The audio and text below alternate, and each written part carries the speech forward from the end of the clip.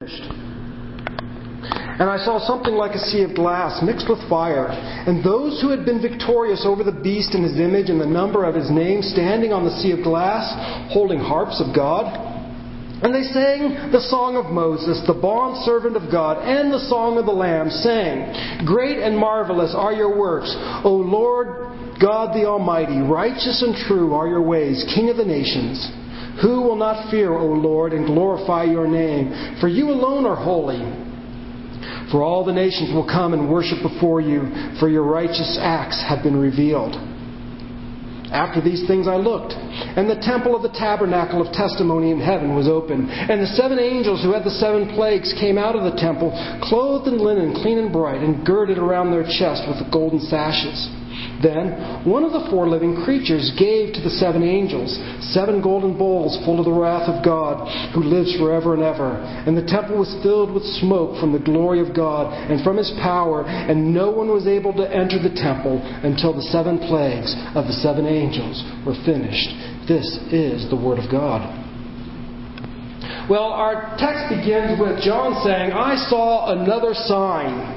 Or actually, another sign in heaven, great and marvelous. And this actually takes us back to chapter 12, verse 1, where John says, I saw a great sign.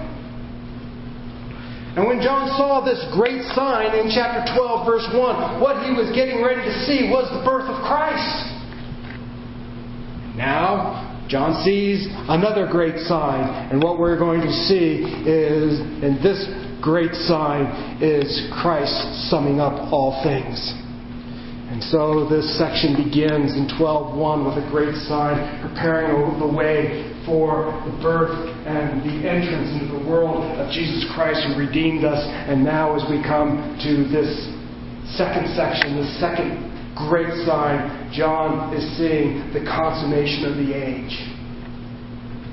God purging the heavens and the earth and bringing His people home. And so with this sign, John receives communication that the final and most intense judgment cycle is about to begin. The 7 bowls.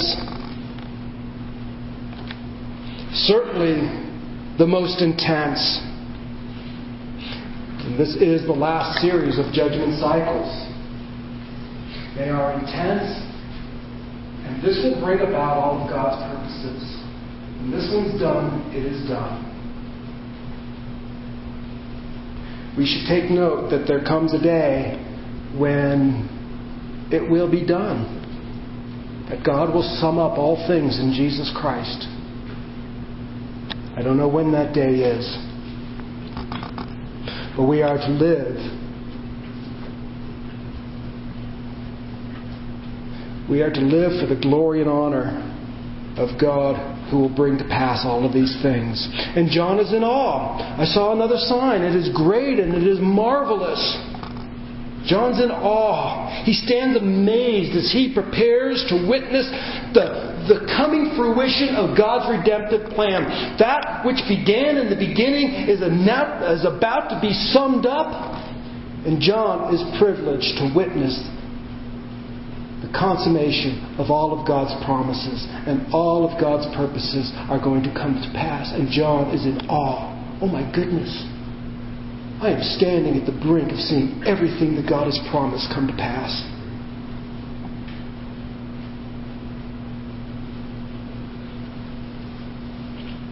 We talked a lot when we were in the book of Genesis about God's redemptive plan. And there it was always something future. Here, John is about to see something that has been talked about for centuries, for millennia, come to pass. He's going to see God's judgment. He's going to see that the wrath of God is finished. That is, the wrath of God will reach its goal. Now, wrath is an unpopular subject today. Most people would prefer not to hear about the wrath of God. But as we go through the Bible, we will uncover this topic. It is a topic in Scripture, and we cannot avoid it. I think this is one of the benefits of going through book by book, verse by verse, because when we get to uncomfortable topics, we have to deal with them. But likewise, we just can't harp on it all the time either, because it's not the only thing we see in Scripture. And so I believe we end up with a nice balanced view of grace and wrath and judgment and mercy and all of these things, all of the glory of God, the fullness of God. And wrath is unpopular, but it is a reality. Probably the most contemporary expression of the unpopularity of the wrath of God is in the Presbyterian Church, PCUSA, and I probably expressed this to you before. PCUSA was putting together its new hymnal, right? And one of the great modern hymns that fairly recent was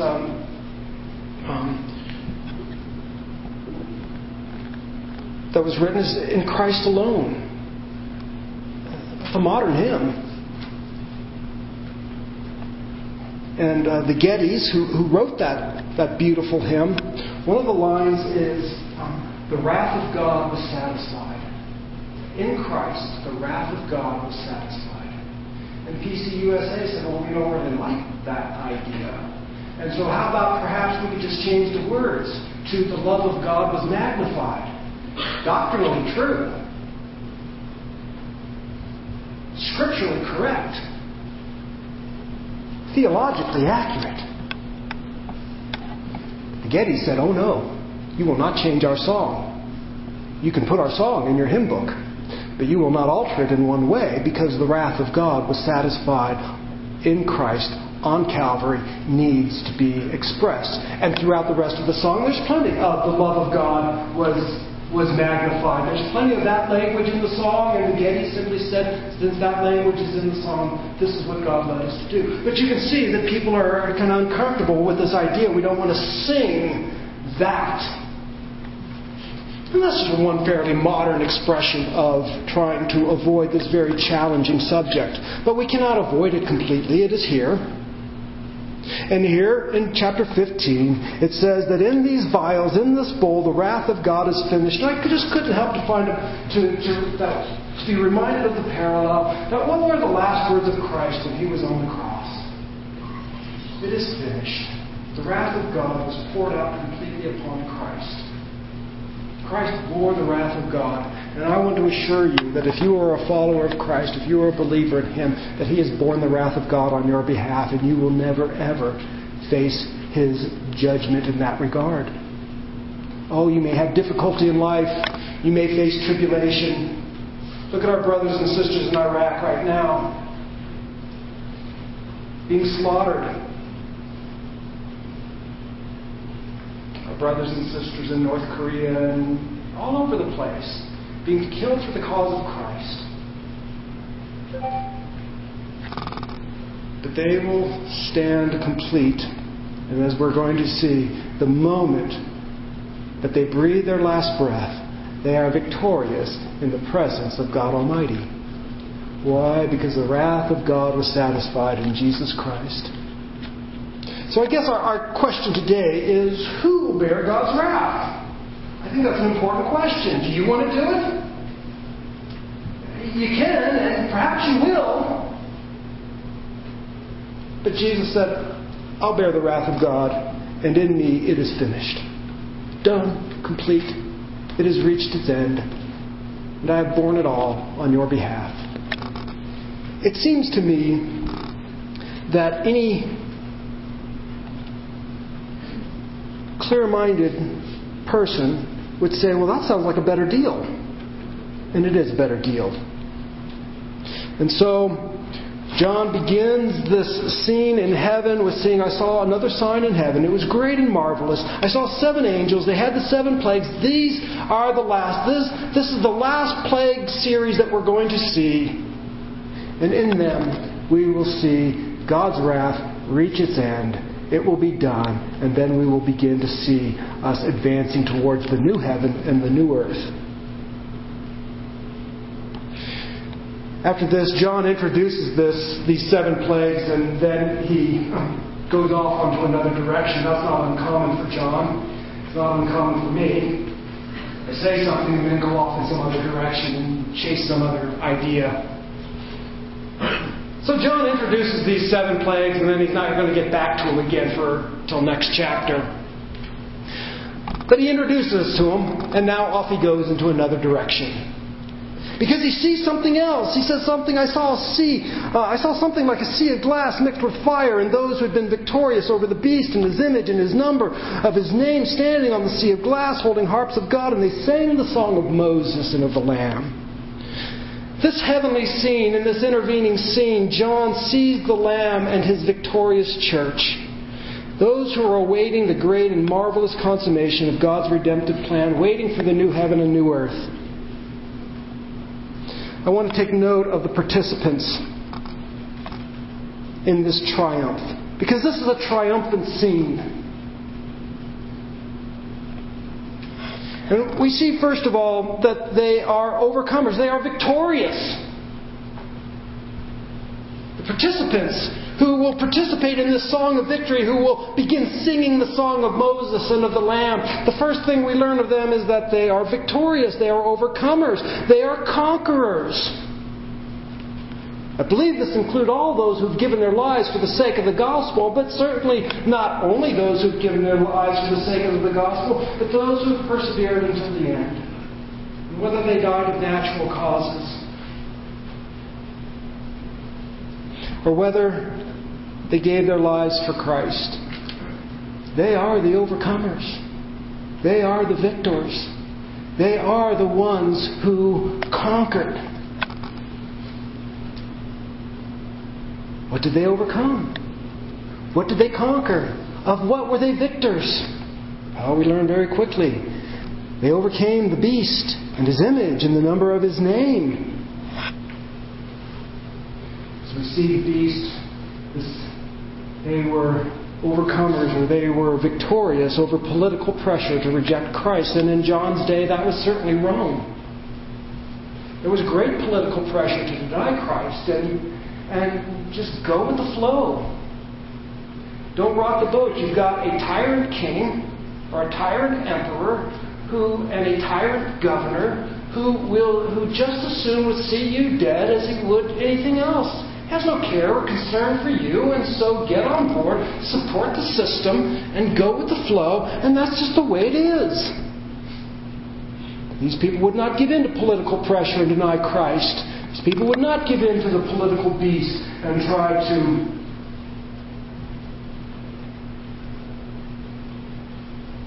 compromise.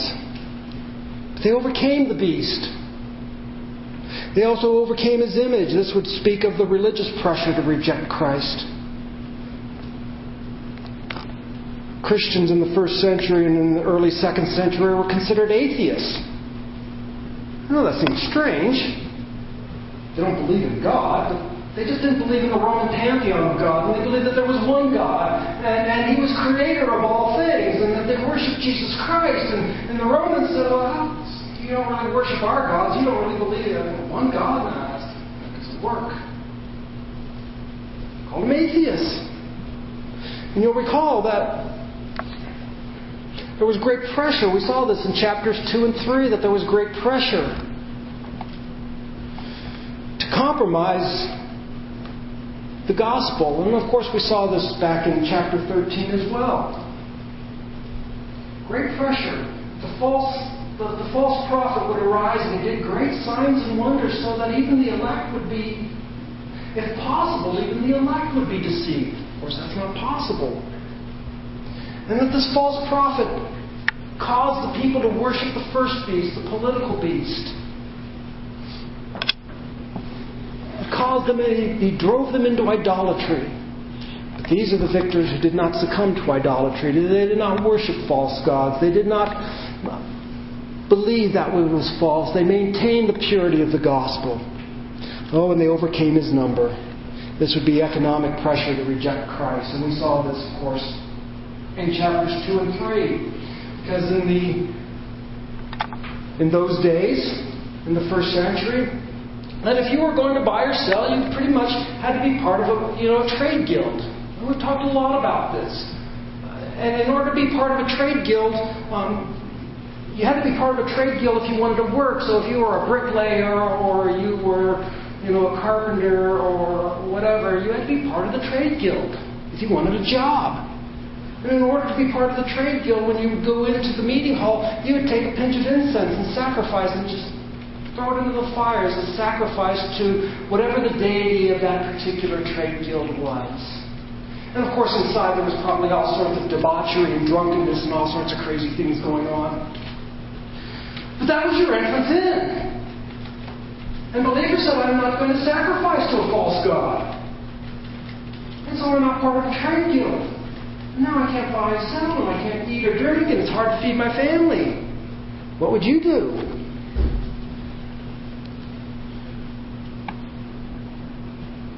These victors would not bow to the political pressure. These people would not bow to religious pressure to reject Christ. These people would not bow to economic pressure. We, of course, think of the Sudanese woman who's just come back, who's now in the United States, but she was in prison because she was a Christian, and she gave birth to a child in prison, and she was sentenced to death for not being a Muslim, and she married a Christian man, and they put her in jail, and said, we're going to take your children. All it takes is to say a simple word, a simple phrase. Something along the lines that Allah is God and Muhammad is his prophet, and then you're good to go. You can say she doesn't even really need to mean it. She can just say it. I will not say that because Jesus is Lord. Jesus is King. And if that means I have to give birth to my child here in prison and risk losing my children and my husband and even my life, then I will do so because I know that the moment that I lose my life, I will be in the arms of my precious Savior. Jesus said, even though you die, you will live. She believed it. She would not bow to the politics. She would not bow to the economic pressures. She would not bow to the religious pressures. Now, she's been received safely here in the United States, but let me tell you, there are many like her.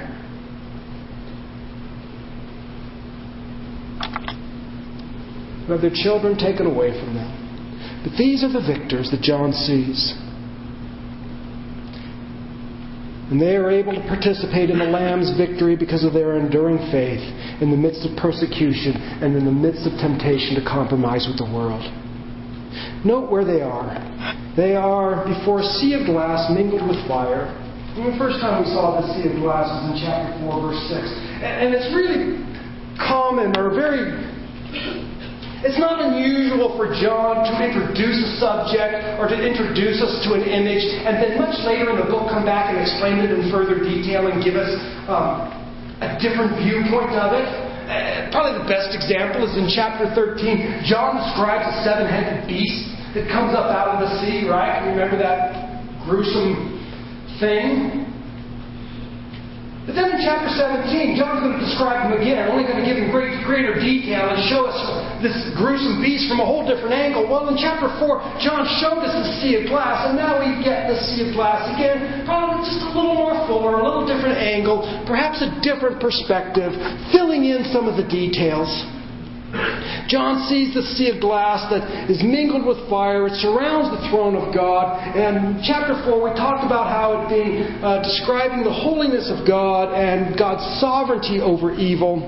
But the context here seems to broaden our understanding of the sea of glass because of the dominant theme of the Exodus. It's hard not to understand this sea of glass as having some reference to the Red Sea, or some allusion to the Red Sea through which Israel passed in their deliverance.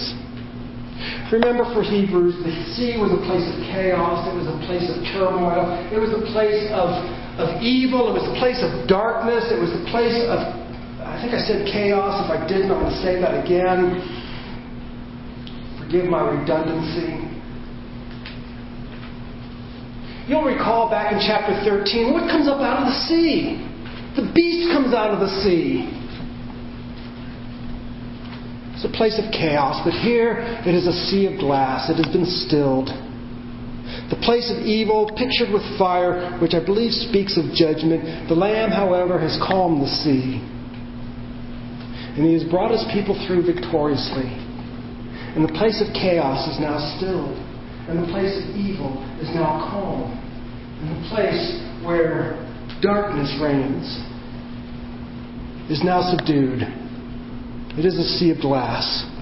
And the people of God who are victorious, who have overcome the beast and his image and the number of his name, stand around this place that has been conquered. Just as the Red Sea has been conquered and God brought his people through the Red Sea victorious and safe, so the people of God standing in heaven have been brought through this world, out of the kingdom of darkness, into the eternal home of the beloved Son.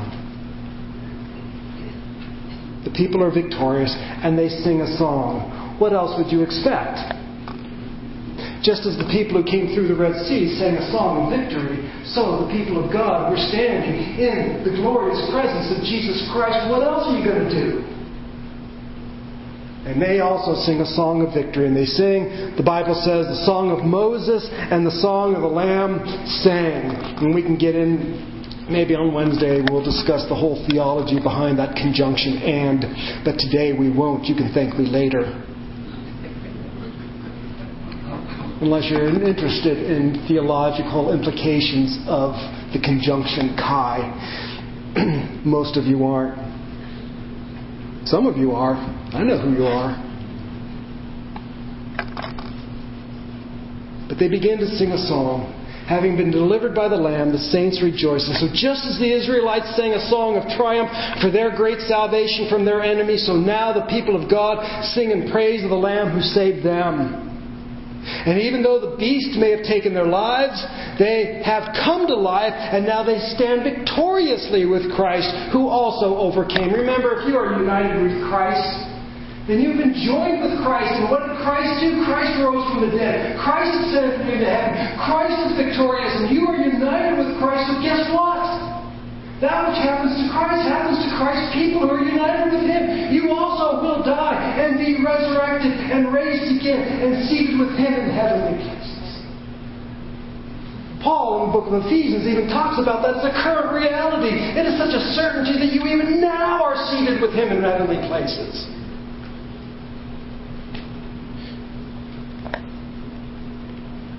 And so while some may have given their lives to the beast, they have come to life. The beast said we took their lives, but Jesus says, no, I give them life. The beast says, I am victorious, but Jesus says, no, I'm victorious. And I'm the one who wins. And Revelation turns everything upside down, doesn't it? One of the first things we learned in the book of Revelation shows us the way things really are. And the way things appear is that the beast, who is like the beast? Who's more powerful than the beast? Who can obey war with the beast? Who can overcome the beast? He seems to be so powerful, and he kills the people of God, and they die.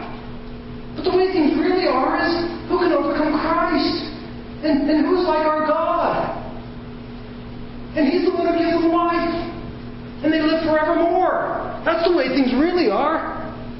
The book of Revelation gives us that perspective, the way things really are. And they sing a song, and this song has many parallels in the Old Testament. I won't go through all of them. But basically they begin to praise the works of God, and they begin to call God righteous and true. The works of God are righteous and true. Just as the plagues in Egypt were the catalyst that brought about the deliverance of the saints, so also, through these various trials and through these various judgments, God will bring about the salvation of His people. I think one of the key themes in the Bible, if I can quote the title of a book that some of you are familiar with because I've mentioned it before, and some of you helped me study it. Thank you very much. I know that was difficult. The title of the book is Salvation, God's Glory in Salvation Through Judgment. That is, that God saves His people through judgment. And God is glorified. Think about it. What was the cross? It was judgment. And God is glorified, and we are saved. So they begin to sing praises to God who's brought them through. They begin to sing of the perfections of God. That you are the King of the nations. You are the Almighty. The beast isn't. The beast roars and makes his claims and wields certain amount of power, but He is not almighty. He may be a temporary king, but He is not the King of kings. And we will praise You, and all the earth will praise You. Some people, I think, have mistakenly taken this to support universalism. But really, I think it's just in support of Philippians chapter 2, 8 through 11. That there will come a day where every knee will bow and every tongue will confess that Jesus Christ is Lord. That day will come. Everybody will proclaim that Jesus Christ is Lord. My suggestion is, since that is the case, bow before Him now and give your life and give your heart to Him now.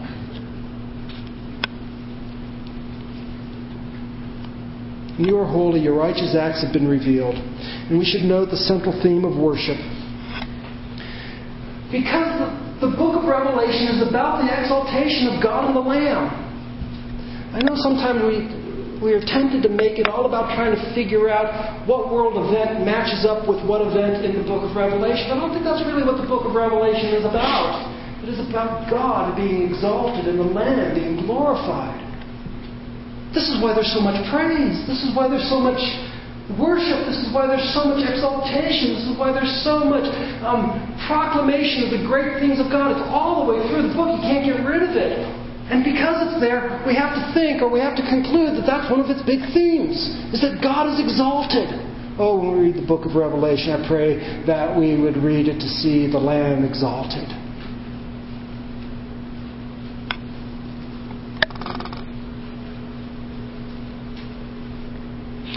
And then John has seen this scene in heaven, and he's seen the saints standing around, basically around the throne, singing a song of victory. They did not succumb to the beast or to his image or to the number of his name. And the moment they breathe their last breath, they are in the presence of Christ, and they sing His praises. And now John says, after these things, so after I saw this, I saw something else. And this is what I saw. I saw the temple of the tabernacle of testimony. Now, this is the one in heaven. And as we've been seeing, that there is this temple in heaven. There's this tabernacle in heaven. The one that Moses constructed here on the earth was a copy of the one that was in heaven. We read that in the book of Hebrews, but we see it very clearly in the book of Revelation. Every time we see the tabernacle in the book of Revelation, it's a heavenly tabernacle. So John now sees this heavenly tabernacle. It is the one that, I just said that, it's heavenly. It is called the Tabernacle of Testimony. This was one of the names that was used of that sacred tent that went with the Israelites. They came across the Red Sea. They sang the song of Moses. And as they got to Mount Sinai and God gave them a law, God also gave them, now this is how you're going to worship me. You're going to build a tent. And the place where they worshiped God was just a tent. It was collapsible, foldable, portable, because they were going to have a journey. It wasn't the permanent one that Solomon built. It was a temporary one.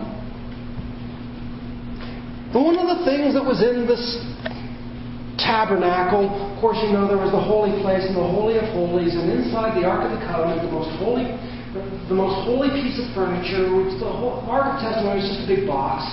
I know it's maybe not the most flowery way to speak of it, but it was a box. And inside the box they put a number of different things. And one of the things they put was the testimony of God. That is the law of God. God's Word. You will have no other gods before me. I am the God who brought you out of the land of Egypt, out of the house of slavery. You'll have no other gods before me. You'll not make a graven image.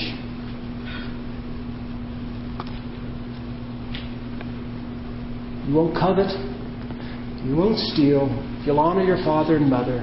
You'll keep my day holy. These types of things. And John sees the tabernacle of testimony. This tabernacle of testimony in Egypt, in the wilderness, was the place where God met with His people. It signified that God is with His people. You'll remember where it is located. It is located right in the middle of the people. All the people camped around it. God is in the midst of His people. It's no mistake for that.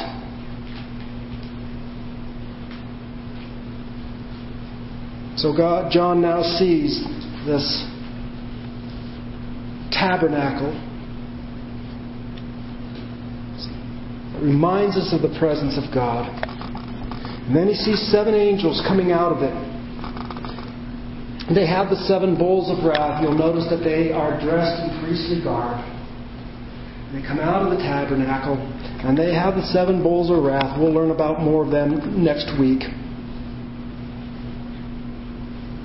And the temple was filled with smoke from the glory of God and from His power, and no one was able to enter the temple until the 7 plagues of the 7 angels was finished.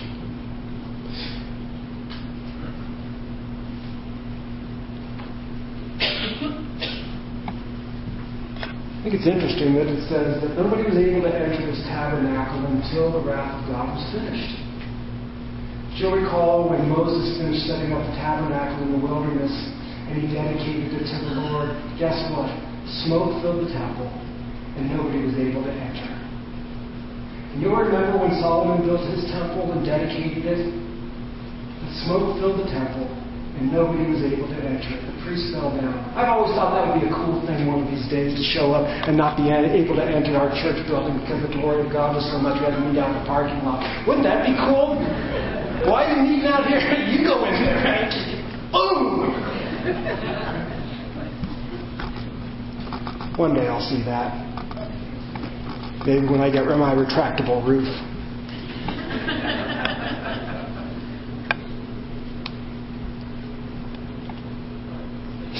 But God's glorious presence so that none may enter it. And the entire tabernacle is filled with smoke. This is not unusual because God always veils Himself. You'll recall God says nobody can look on me and live. In other words, and the idea there is nobody can look on me in the fullness of my glory, because we know some people saw glimpses of God. Moses saw the passing glory of God, and we see a variety of places where people actually caught a glimpse of God, but nobody can see God in the fullness of His glory. God is always veiled, and oftentimes He veils Himself with smoke. We see that in Isaiah chapter 6, and in the year that the king died, I saw the Lord high and lifted up. He saw the Lord. Smoke filled the building. He did not see Him in the fullness of His glory. Even after that, Isaiah said, well, I'm a dead man.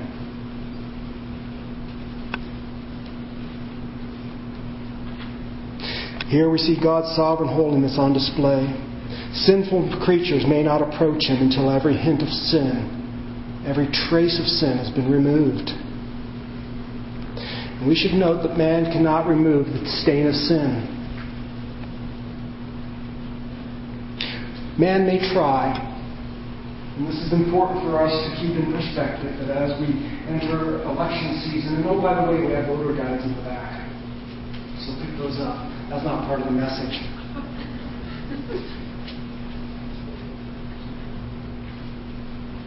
But regardless of who we vote for, no matter who we bring in, they will not be able to remove the stain of sin. They may make things a little bit better for a while, but you need to understand they cannot remove the stain of sin that's on our culture. They may prolong the effects of sin for a while, but it is only God who can purge every hint and stain of sin, and He will do so. And then we will see God's voice from the temple. We see this actually in chapter 16, verse 1. And I heard a loud voice from the temple saying to the 7 angels, go and pour out on the earth the 7 bowls of the wrath of God. And so God has now prepared Himself to bring about the completion or the terminus of His wrath.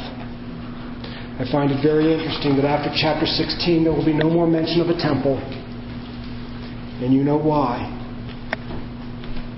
Because there will be no need for a temple in the new heavens and the new earth, because God and Christ will be there. And also, there will be no veiling of God in the new heavens and the new earth, right? Chapter 22, what is one of the promises that are given to those who endure to the end? And they will see His face. Isn't that the most amazing thing? I know I keep wanting to save that till the end because I think it's so good. We've got to keep bringing it up. All the way through the Bible, you cannot see my face and live. You cannot see my face and live. You cannot see my face and live. And it's always veiled. It's always hidden. It's always behind a curtain. It's always hidden to some degree. And then, in the end, in the new heaven and the new earth, there is no temple because God is present with us. And we will see His face. That's the book of Revelation. So I'll conclude with this. We are to be people of worship. That includes singing. For God alone is worthy. And we sing about His perfection. We sing about His deeds. We sing about His ways. We sing doctrine. Our words need to reflect theology. For a lot of reasons, because it's appropriate. It also teaches us good doctrine. Helps us to remember good doctrine. Sometimes we remember things better in song. We need to remember this. All nations will bow before the Lord. All nations. Every tongue, every tribe, every people, every race, every person will bow before the Lord Almighty. And at the name of Jesus, every knee will bow and every tongue will confess that He is Lord. And we need to keep this in mind as we go out from here, that with the help of God, the people of God will be victorious over all threats. So the temptation that comes your way this afternoon, God will empower and enable you to overcome that and to live gloriously before Him. The issue that you're dealing with right now, the heavy burden that you are bearing right now, I want you to know you will be victorious. I'm not saying it's going to be easy. I don't want to make light of any trials or difficulties. I'm just saying you can overcome. I'm saying with God's help. And God has given you His people here at this church, and we would love to walk alongside you.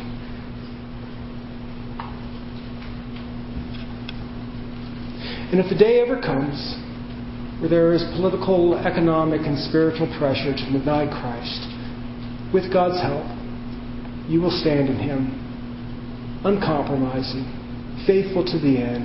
And even if it costs your life, I want you to know that the moment that the life goes out from you here on this earth and your body falls to the ground, you are alive and well and singing the song of Moses and singing the song of the Lamb, rejoicing in the great things that God has done. So let's stand and let's pray and be thankful for the great things that God has done.